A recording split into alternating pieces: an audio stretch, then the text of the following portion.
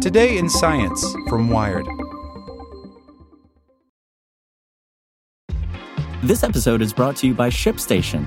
You know, some things take a lot of work, like sending little robots to far-off distant planets. And just as that's challenging, so too is running a successful e-commerce business, especially when there's so much to do. So I want to introduce you all to ShipStation. Now, I love using ShipStation because of its easy-to-use dashboard, which makes managing orders and printing labels a breeze and super smooth. Oh, and the customer service is just out of this world. It's exactly what you need to help grow your business. Sign up for your free 60-day trial at shipstation.com/technews. That's shipstation.com/technews. Want to learn how you can make smarter decisions with your money? Well, I've got the podcast for you. I'm Sean Piles, and I host NerdWallet's Smart Money Podcast. Our show features our team of nerds, personal finance experts in credit cards, banking, investing, and more. And they'll help you make the most of your money while cutting through the clutter and misinformation in today's world of personal finance. You'll get clarity on strategies to help you build your wealth, invest wisely, shop for financial products, and plan for major life events. Listen to NerdWallet's Smart Money Podcast wherever you get your podcasts. New Jersey keeps newborn DNA for 23 years. Parents are suing. All U.S. states take pinpricks of blood from newborns to test for diseases. New Jersey stores them for decades and may allow them to be used in police investigations. By Emily Mullen. When Hannah Lavaglio's children were born, she didn't think twice about the newborn health screening they received in the hospital. The routine test uses a few drops of blood from a heel prick to test for dozens of potentially fatal or disabling genetic diseases. I assumed that this was for my child's best interest and for the best interest of public health, says Lavaglio, a pastor in New Jersey. What she didn't know was that after testing was completed, the leftover blood would be stored by the state for 23 years and could be used for purposes beyond medical testing. In a court case that became public last year, New Jersey police allegedly used a baby's blood sample to investigate its father for a crime. Lavaglio has joined a federal class action lawsuit against the New Jersey Department of Health and its Division of Family Health Services, which oversees the state's newborn testing program. She and the other plaintiffs are suing the state over its storage practices. They argue that parents aren't told how long the samples are kept or that their child's blood could be used in other ways. In the United States, all newborns get a heel prick test, but states set their own policies on how long the blood samples are stored. Virginia retains them for just 6 months if infants have normal results. Other states keep them for years or decades. New Jersey is among the worst of the worst, says Brian Morris, an attorney with the Virginia-based Institute for Justice, which filed the lawsuit along with several parents. As we see it, what New Jersey can do with this blood and DNA is limited by the state's own imagination, Morris says. And with rapid advances in genetic technology, he says there's no telling what new capabilities the state will have a few decades from now. In the U.S., these screening tests are mandatory and cover a minimum of 35 disorders, although New Jersey and others have opted to add more. New Jersey requires that every baby be tested for 61 disorders within 48 hours of birth. While state law doesn't require the unused blood to be destroyed, it doesn't explicitly authorize the state to keep it for a certain period of time either. But the state's records retention schedule indicates that the samples are kept for 23 years. The Institute for Justice, a libertarian nonprofit, and the parents behind the lawsuit claim there's no reason for the state to keep samples that long.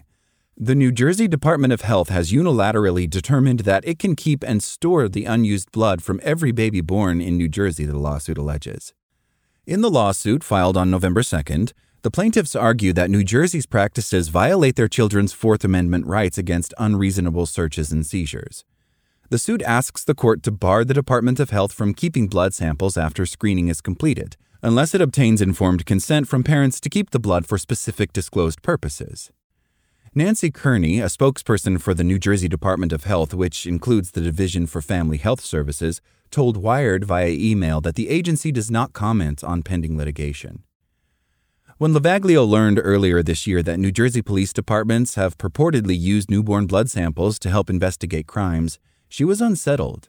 Last year, the New Jersey Office of the Public Defender discovered that state police allegedly obtained a newborn blood sample from the Department of Health and performed a DNA analysis that allowed investigators to link the baby's father to a crime that occurred in the 1990s.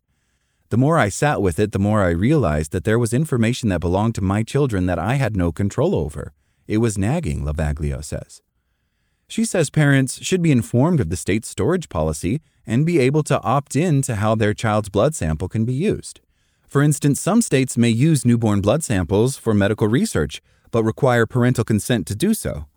If there was something that the state told me they could do with my child's blood samples that would benefit the greater good, I would likely opt into that, Lavaglio says, but I want the chance to opt in. New Jersey isn't the only state that has faced legal challenges to its policies on the storage and use of newborn blood samples. In 2009, a lawsuit in Texas resulted in the state destroying 5.3 million samples that were kept without parental consent.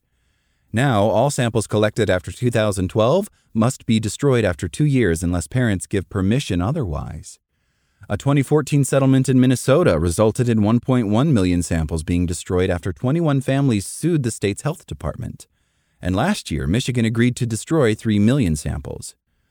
Earlier this year, Wisconsin abandoned a plan to retain newborn blood samples for 10 years, instead of the current limit of a year, over concerns about parental consent and the use of samples beyond disease screening. In New Jersey, state officials have until November 24th to respond to the class action lawsuit. Morris says he hopes the case can be resolved quickly. The legal theory behind it is pretty simple, he says. You've taken DNA from these kids without asking, and if you want to keep it, you have to ask. Thanks for listening to Wired. My name is Zeke Robison, and for more stories just like this one, visit us at wired.com. Like what you learned?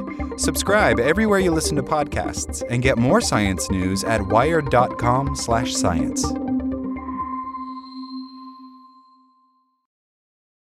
Want to learn how you can make smarter decisions with your money? Well, I've got the podcast for you. I'm Sean Piles, and I host NerdWallet's Smart Money Podcast. Our show features our team of nerds, personal finance experts in credit cards, banking, investing, and more.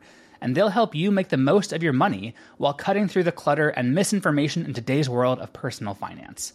You'll get clarity on strategies to help you build your wealth, invest wisely, shop for financial products, and plan for major life events. Listen to NerdWallet's Smart Money Podcast wherever you get your podcasts.